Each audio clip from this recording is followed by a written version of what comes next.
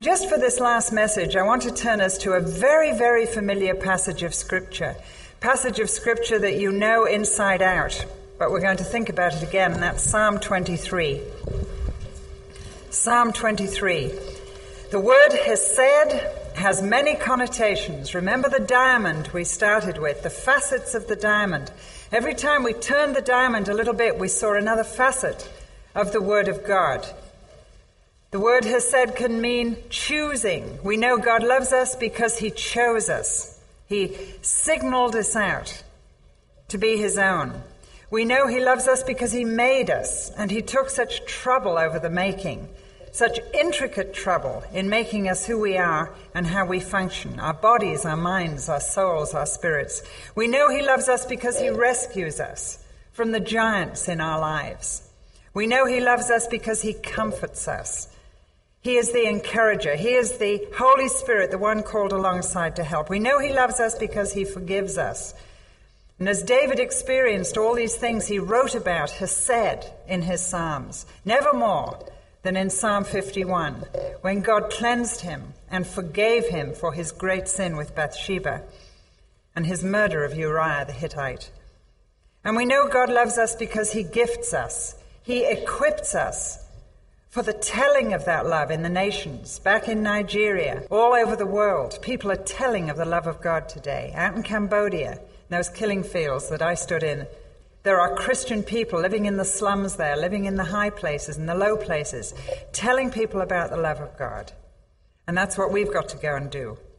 Never more do we see that tenderness, that incredible love of God for us than in the image of the shepherd. Somebody was asked, which image of God excites you most? And somebody said, well, the light of the world. He said he was the light of the world. Another said, well, I like the image that Jesus gave of being the vine and the fruit. We're the fruit of the vine. But by far the most people say, no, the shepherd. I like the image that Jesus gave of the shepherd. And of course it's in Psalm 23 that David captures it, even though in Psalm 80 verse 1 he says, O shepherd of Israel, shepherd your flock. That thought, of course, was very relevant to David because he was a shepherd. God took him from being a shepherd. He took him from the sheepfolds and He made him a leader. We have to remember that.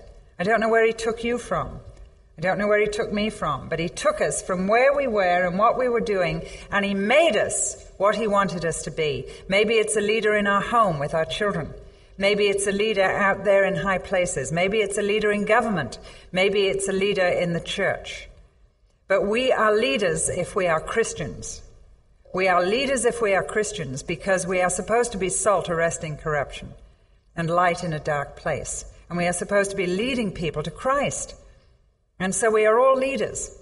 And God took us from where we were and He converted us. He gave us His Holy Spirit and He became our shepherd. In Psalm 23, it is so well known. I'm going to step through it, but we're going to think of other passages of Scripture as well. We read that the Lord is our shepherd. And Jesus took that wonderful passage of Scripture.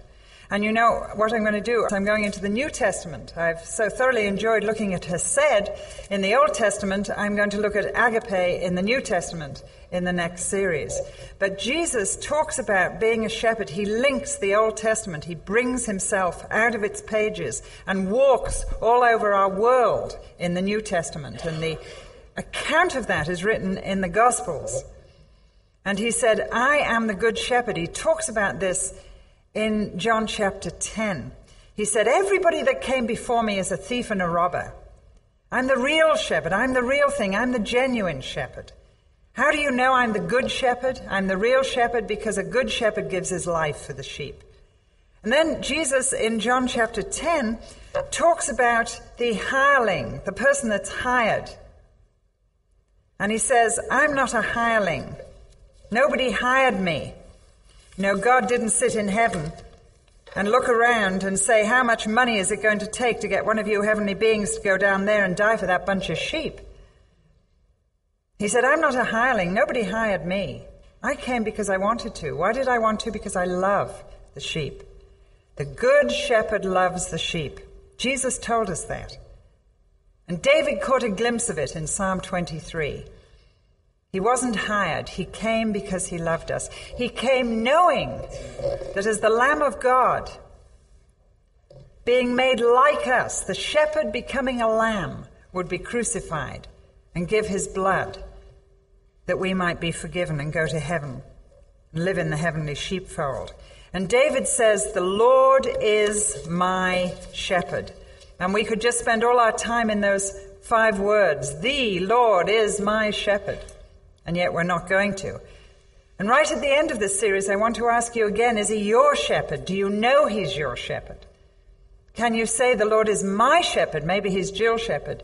Maybe he's everybody else's shepherd. Maybe he's the pastor's shepherd. But is he my shepherd? That's the question that we need to ask. Because you will never know the love of God in experience until you've come into that personal relationship with him.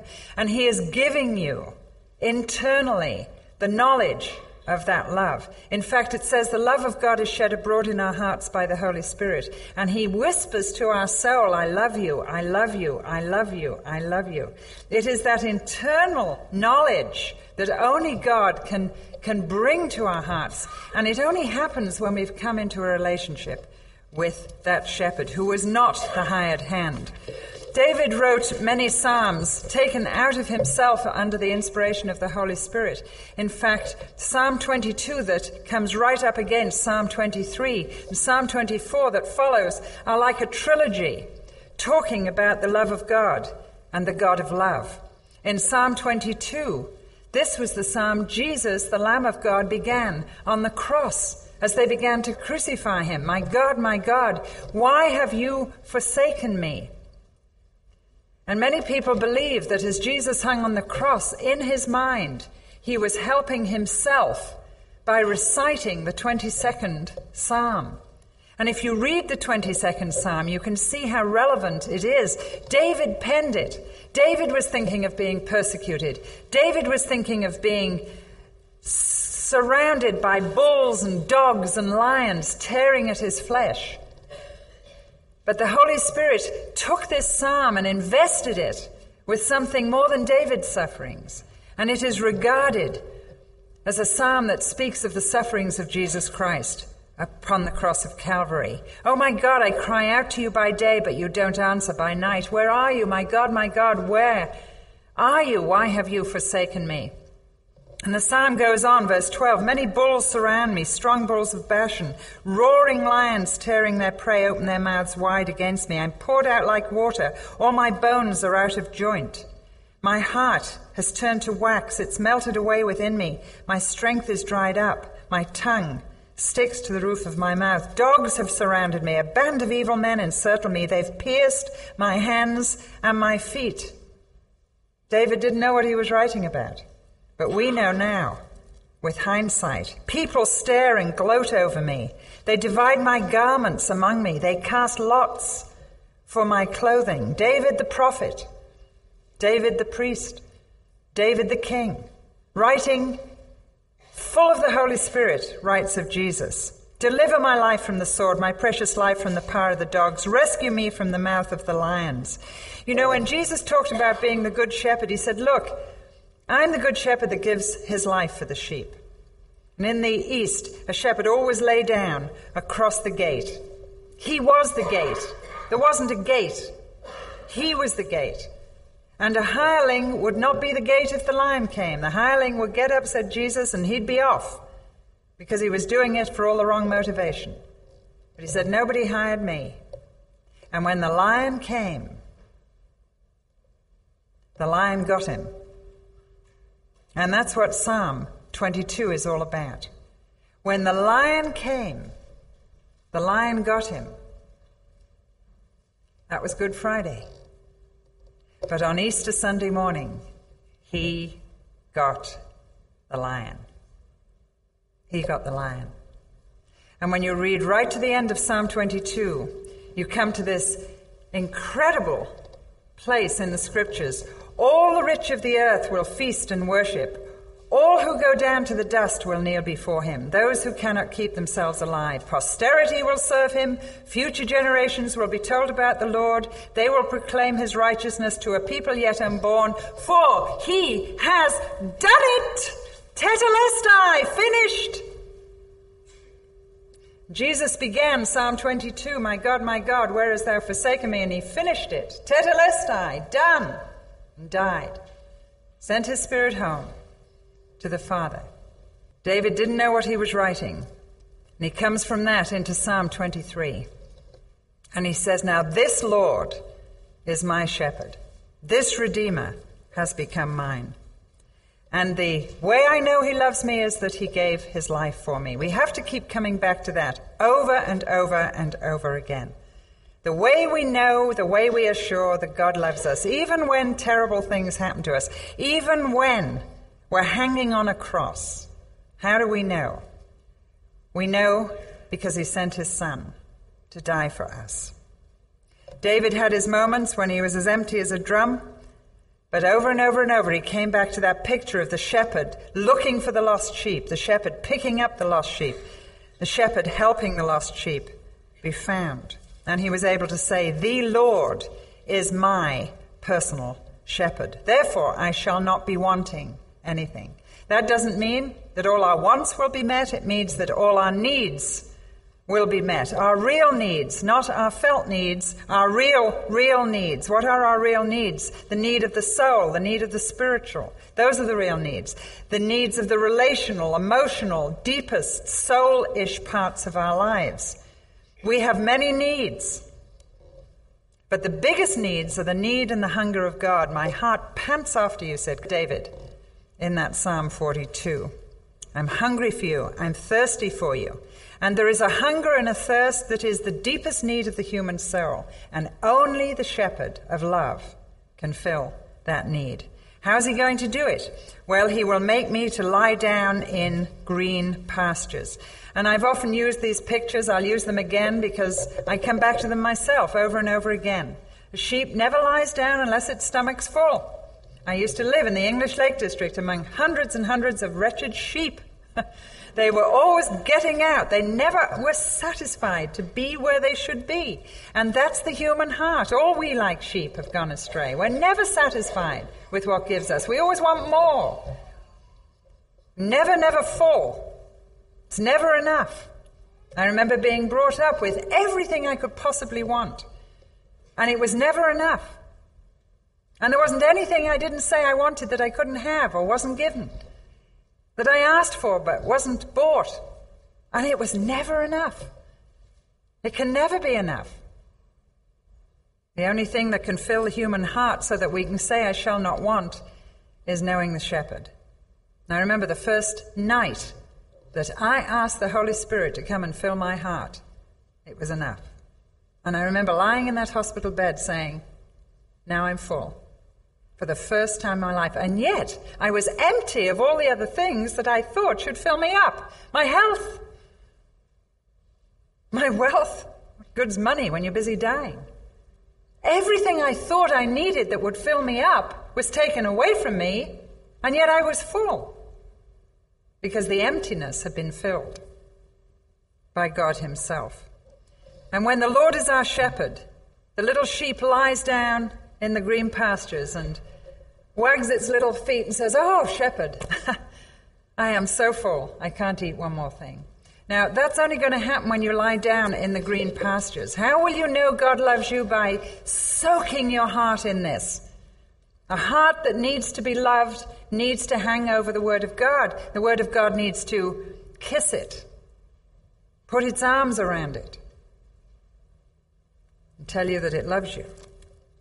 And as I find, whenever I feel I need to be loved, you run to the green pastures and you begin to munch furiously. You know, some of you just zip out of the house every morning and you snatch a blade on the way out. It's not going to do it. You've got to lie down in the green pastures and you've got to munch. Munch your lunch. A bunch. And you'll start and get filled up. Because it's only as you take that time You can't do it any other way. It takes time. We have come back to that point over and over again in this series, haven't we? Solitude. What was it made David a giant killer? Remember? Solitude. Learning to know God, learning to love God, learning to like being alone. We don't know how to do that very well. We've got to start and learn solitude. David said, he leads me beside the still waters. John 10, Jesus said, my sheep know my voice, and they follow me. Do you know his voice? Do you know his voice? Is it a familiar, loved voice? I remember when Stuart was away all those years, months and months and months as an evangelist. Occasionally he would send me a tape, and somehow I could listen to those tapes. Many times he would send me letters regularly. Those I could read with great joy. But if he ever called me on the phone, I was undone. Absolutely undone. And I had to tell him in the end, don't do it. I can't hear your voice because it brings you so near and yet you are so far away and I can't have you. So don't call me on the phone. I couldn't stand the immediateness of his voice because I loved him so much. Now, when you read the scriptures, is that your experience? Is it almost something that drives you to, I can't stand this. This is so tender. This is so wonderful. This is the voice of my beloved. Is that how we come to the scriptures? Is that how the scriptures come to us? Or have we become old? Is it all old hat? Is it just black words on white print? Or is it the green, green, green nourishment and pastures that it should be? My sheep know my voice. They know my voice, and they follow me. And so he leads me beside these still waters. I often think of the still waters of prayer. He leads me, and he forgives me. He restores my soul. We're looking at all the aspects of Hesed in one psalm. Covenant. The Lord is my shepherd. Forgiveness, rescue, restoration. He restores my soul. My mother, at one point, my father bought a beautiful old English house. It was hundreds of years old. It was called Gate Manor. And my mother began to restore it, and she did a wonderful job of it. She never liked living there. She always felt she was, quote, out of her class, as she put it. In England, you're either high-born or middle-born or low-born, and we were middle-born. And she used to say to my dad, you're not the lord of the manor, you are not high-born, we are middle-born, we have no right living in a castle here. And she never felt comfortable there. However, she did a wonderful job, and she turned that gorgeous, hundreds of years old mansion into a home. And she was very creative, very innovative, and it was beautiful. And she used to pick up all this junk furniture, I used to say, and work on it herself and get other people to work on it until she turned these antiques into works of art. And I remember her carrying a piece of old wood, as far as I could see, through the door, and I said, what is that, and where have you been? She said, I went to this wonderful house sale, and this was in their barn, and isn't it beautiful? And I said, no, it's ugly. What is it? And she said, wait a bit, until I finished with it. She said, I'm going to restore it to its original image that it lost. And she began to work on it and sandpaper it and acid it and do everything else you do to it. And I remember coming back and seeing that piece of furniture stand in the hall of Gate. And I said, Mother, that is a masterpiece. Now that's what God is doing to us. And that's the word. He's restoring the original image that we lost through sin, the image of God. We were stamped with that image, but sin has spoiled it. And we're just like that old piece of wood. But the shepherd loves us so much that he is restoring us. He is making us over. He is changing us. He is making us like him. He restores my soul. How do I know God loves me? Because he never has done with me. His love is unfailing. Yes, we fail. He doesn't. Yes, we give up. He hasn't. Yes, we say, I can't change anymore. I've done all the changing I want to do. He says, I haven't done all the changing I want to do. He keeps after us. He follows us. He is the hound of heaven. He says, I insist you become like me. Because I love you. I will not let you wallow around in mediocrity and be this wishy-washy Christian. I'm going to restore you. I'm going to work on you because I love you. The shepherd leads us in right paths for his name's sake. For his name's sake. I remember standing outside Jerusalem and watching the sheep come in. I looked one way and there was a shepherd with a whole lot of scraggy sheep. One of them had a tail hanging off and an ear sticking up in the air, and they were thin and mangy, buggy, and the shepherd looked the same. And I thought, right, that's it. That as the shepherd, so the sheep, you know. Then I turned the other way, and here in the other direction, coming into one of those gates in Jerusalem, was another shepherd and a whole lot of other bunch of sheep, and they were fat and sort of happy and barring and fluffy and cute, and so was the shepherd. And I thought, wow, you know, as the shepherd, so the sheep. And I judged the sheep by the shepherd. They were all in together, you know what I mean? For his name's sake. You see, if the world looks at us and sees a whole lot of mangy sheep with our ear hanging off and unkempt and buggy, they're going to say, who's their shepherd? Who's looking after them? Boy, I'm glad I don't belong to that flock. And the shepherd is judged by the sheep. The shepherd is judged by the sheep.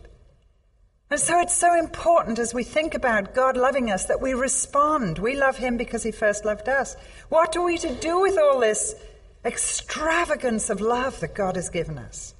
We are to respond. We are to love him back. We are to let that love do that for us and pull out of us that heart response. And we are to walk in right paths for his name's sake so that we do not dishonor him. You're in a marriage that's difficult, then make the best of a bad marriage for his name's sake. Because marriage is supposed to be a picture of covenant. We don't want to spoil the picture. People say, well, we should stay together because of the children. We should stay together because we're Christians, right? But over and above all that, you should stay together because of the Lord and because of his name. Because it brings great dishonor to him when we do not honor the covenant that we've made before God and witnesses at our marriage. So we walk in paths of righteousness for his name's sake. My shepherd know my voice, my sheep know my voice, and they follow me.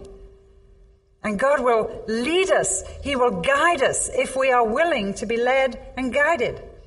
But if we're running out of the place all the time, if we're looking for the hole in the hedge, if we're saying the grass on the other side of the hedge is always greener, then we cannot experience this life-giving love, this, as Jesus calls it, life more abundantly, this obedient life. We have to be willing to be led along the right path. And so that's how David thinks about Hesed. Because the shepherd loves him and gave his life for the sheep, then he is going to follow the shepherd.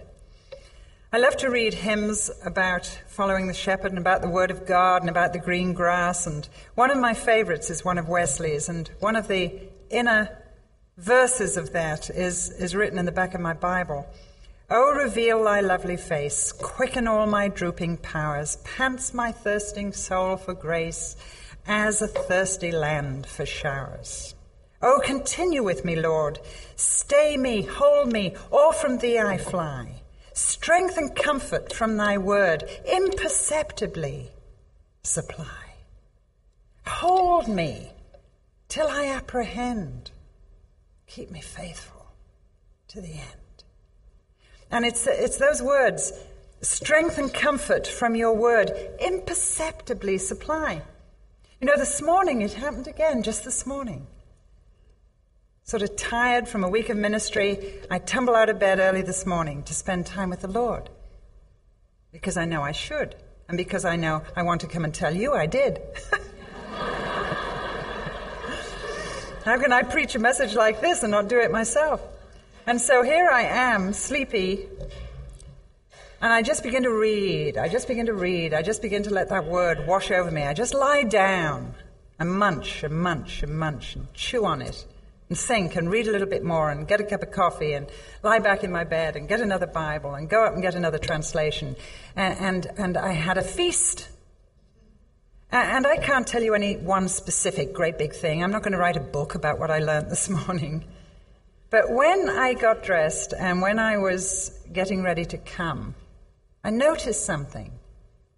Strength and comfort from thy word, imperceptibly supplied. Full, nourished, satisfied, ready to go. And go, and go, and go. Because it's nourishment that never stops. It's nourishment that never stops. How do I know God loves me? He imperceptibly supplies strength and comfort from his word every time I lie down in these green pastures. So I know he loves me. There's always a meal on the table. Always a meal on the table. He spreads a table in the presence of my enemies, even when we're in the valley. And you might ask, well, what are the sheep doing in the valley? Doesn't the shepherd love them enough to keep them on the high hills? And I think of David and all the things we've thought about him. What were his valleys? The valley of rejection. He wrote a psalm about that, 59. 22, wrote many psalms about rejection. Betrayal, Absalom, his own son. When he was a prisoner with Abimelech, he wrote Psalm 34. Had to pretend he was mad to escape. Terrible experience he had there. When his health went, when war rose up against him, you need to read Psalm 18, 27, 56. As the Philistines came against him, these were valleys in David's life. And, of course, the valley of sin in Psalm 51. And what does he say? He says, when I am in the valley, it's never totally dark. Even in the valley of the shadow of death. You know, where there's a shadow, there's always light. And David said it doesn't matter how deep the valley is. It doesn't matter how deep the valley is. Where there's a shadow, there's always light. And in the shadow you can see his shape. His rod and his staff strangely comfort him. And I've often used the illustration of the eastern shepherd that sometimes has to break the little lamb's leg to make the little lamb follow closely, and then bind the little lamb around him and hold him close to his heart, so that when the leg is healed and he puts the little lamb down, the little lamb never, ever runs away again. I remember an occasion down in the south when I was doing this psalm. I used to live in Psalm 23. It was probably one of the only talks I had for 10 years, and so I had to give it over and over again. But God's grass grows overnight, I always say, and every time I would come back to it, there was another fresh thing to learn from it. And so I was speaking in this auditorium to, I don't know, the city. It was Memphis. No, it wasn't. It was down in Mississippi somewhere. And it was soon after I'd come here, and so I was preaching on Psalm 23. And I got to this little picture, and I made great emphasis about how the shepherd broke the little lamb's leg if the little lamb had been naughty and wouldn't do what it was told, and was running around getting up to mischief and running into fields that it shouldn't be running into. What I didn't know was that the mayor of the city had been dragged to that meeting by some well-meaning Christians to hear me speak, and he had just broken his leg.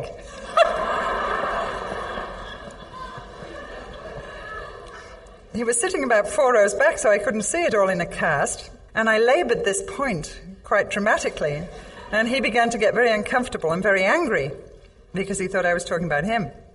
However, eventually I had a nice talk with the man. But God sometimes has to break our legs. Not literally, perhaps. But he has to do something in our life that causes a breaking in order that he may nourish us and hold us close to his heart, so that when we're healed, we'll never run away again. His rod and his staff may correct us, like his rod corrected David after his sin with Bathsheba through some pretty tough things, but they strangely comfort me. You know, I'm listening on the radio, coming back from this situation where somebody has just been shot in one of our suburban schools. And there's all sorts of people ringing in. I turn to another radio program, and it is a rap station, and I listen because it's a call-in show.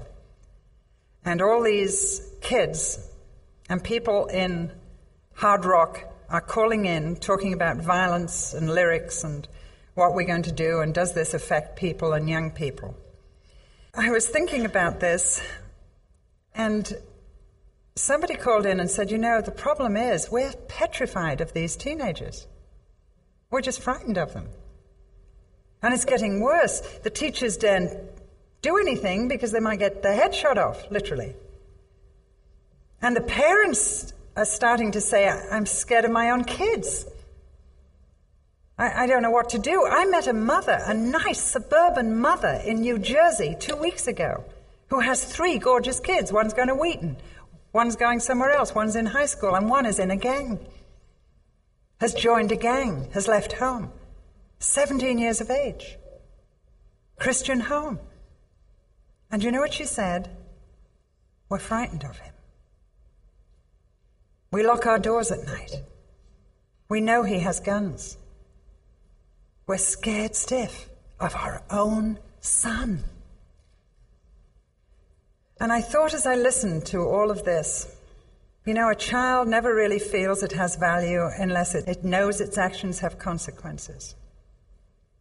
And the most loving thing we can do for a child is to tell them that. Your actions have consequences.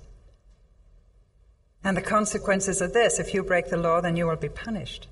If you break the law of our home, then you will be punished. However frightened we might be. And a child who is allowed to get away with murder will never really feel loved. And there might be a cost now to loving our own children. A cost even to our very own life. In that particular family, there is. And yet, unless we let a child know its actions have consequence and exert biblical discipline, they will never really know that they're loved at all, because they'll say, well, it doesn't matter what I do. Nobody cares what I do. My mother doesn't care. My father doesn't care. My teachers don't care. The police don't care. Government doesn't care. Nobody cares. And what I love about the Word of God is there is so much loving discipline in it for the sheep. And what does that tell us? It tells us the shepherd cares. He has a rod and he has a staff, and he's going to use them both. And if we get ourselves in a hole, he's going to put that hook in our little wall and twist it, and it doesn't feel very good, and he's going to get us out. And he's going to use that rod to poke us when we're going the wrong way, to lean over the hedge and say, you stupid sheep, get yourself back in here. Hit our little nose and push our little butt and say, come on, back into the right path. Now that's loving. What sort of a shepherd would he be if he said, go on, seeing the lions ahead of us and the wolf is ready around the corner? He wouldn't be a good shepherd at all. And so his rod and his staff strangely comfort me. How do I know I'm loved? Because he gives me rules to obey. Because he tells me what I should do and what I mustn't do and what I must do. Because of all of that. And that strangely comforts me and gets me back on track.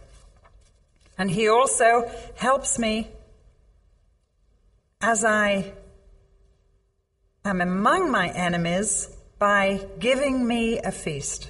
By giving me a feast. He prepares a table before me in the presence of my enemies. Remember, David encouraged himself in the Lord. I have this picture of Psalm 23 in my mind. Do you remember we did that in a lesson? How he got around him this band of men, these mighty men, those in debt, those that were discouraged, those that were in trouble with the law, and they all came to him in the cave of Adullam. And David became a leader over them, and he turned them into a terrorist group that's probably never had the like since. And they were absolutely lethal. He made them mighty, mighty men. If you want to read their prowess in war, and they've been a ragtag, bobtail group of dissidents. And this man shaped them into an army, made them wonderful, wonderful warriors that began to fight the battles of the Lord and became the core of his elite army once God made him king. And when I think of David coming back to his camp one day after a raid and finding his wives and his men's wives all captured and taken away, and how his men turned against him, remember? And what does it say in the scriptures? David encouraged himself in the Lord. No one left to encourage him. He knew how to do that. And I have this picture of David sitting down at a table.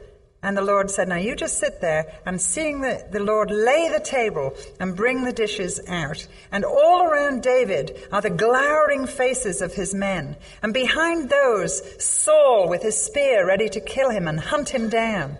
And behind Saul, all the other kings of all the other lands that are fed up of David raiding their sheep and their cattle. And were out to get him too. And in the presence of his enemies, he sits down. And the Lord says, now, let's eat. Now, I see another picture here because I'm English. I think what's happening here is God says, let's have a cup of tea. Let's just sit down and have a cup of tea. He prepares a table before me in the presence of my enemies. He puts a hedge around it and he says, now, all that war stuff can wait. Let's just have a time together. Let me nourish your soul. You prepare a table before me. You anoint my head with oil. There's all this wonderful extravagance. Again, I keep coming back to that word. It's a word that's beating in my head at the moment. He anoints my head with oil. My cup runs over. What's the picture here? Picture is of contentment, even in the middle of trial and trouble and stress. You have to choose to sit down and eat. We come back to that over and over again. You know, when you're in trouble, I don't know what else you've got to do. Whether you've got to see to the funeral arrangements, whether you've got to go into crisis mode, whatever else you do, don't stop feasting. Don't stop eating. You will need to sit down at that table in the presence of your enemies a lot more than when you're on the high hills and everything's right. And so he prepares a table before us. How do we know he loves us?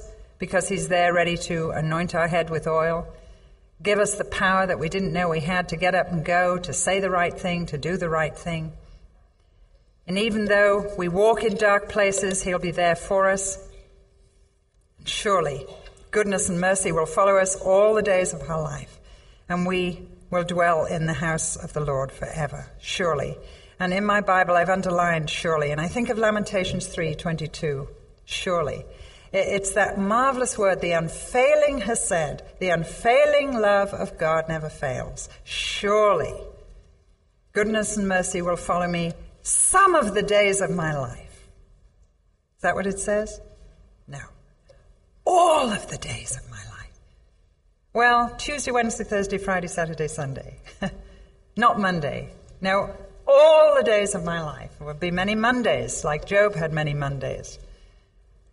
But he will follow us all the days of our life. And I've often said that goodness and mercy is hesed, that's the word, goodness and love. Goodness and hesed will follow us all the days of our life, like God's good sheepdogs, making sure that we stay in line with the shepherd and we follow him.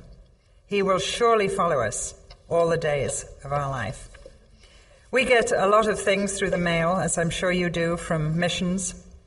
And one of the things we got was from Bibles for the World. I don't know if you know Rachunga Padaiti. He's been here in our pulpit. He's an incredible man. Let me read a little bit about him.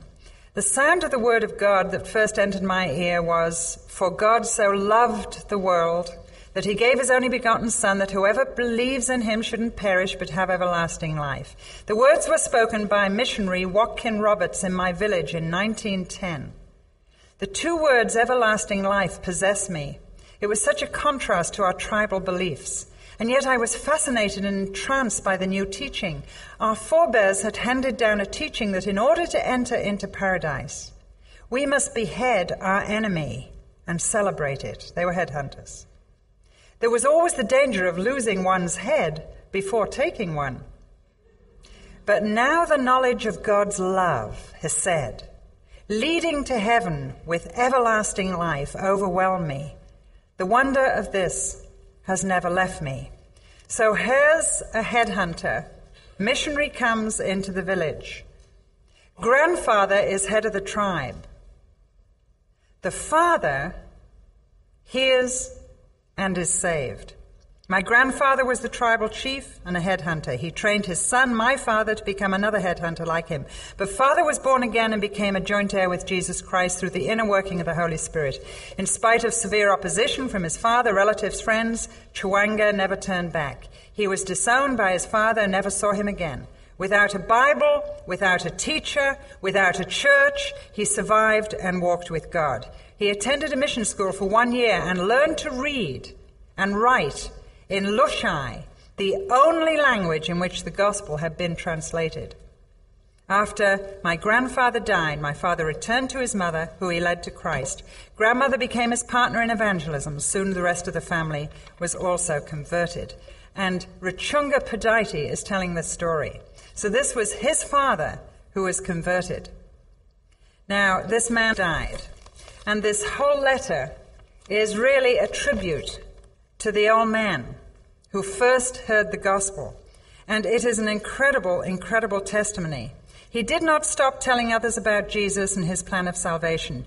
He traveled more than 100,000 miles on foot as a missionary and personally won 2,500 converts, baptized 1,496, and established 35 churches. He was also consumed by the hope of the second coming of Christ. He wanted to do everything he could to hasten the coming. When God gave me the idea, this is Rachunga, and this was his idea that God gave him, of sending a copy of the New Testament to every telephone subscriber in the world. Good idea. And he's nearly finished it. As a means of letting the world know about Jesus Christ and his love. He listened and said, Ro, God has given you an idea for all of us to go to heaven alive.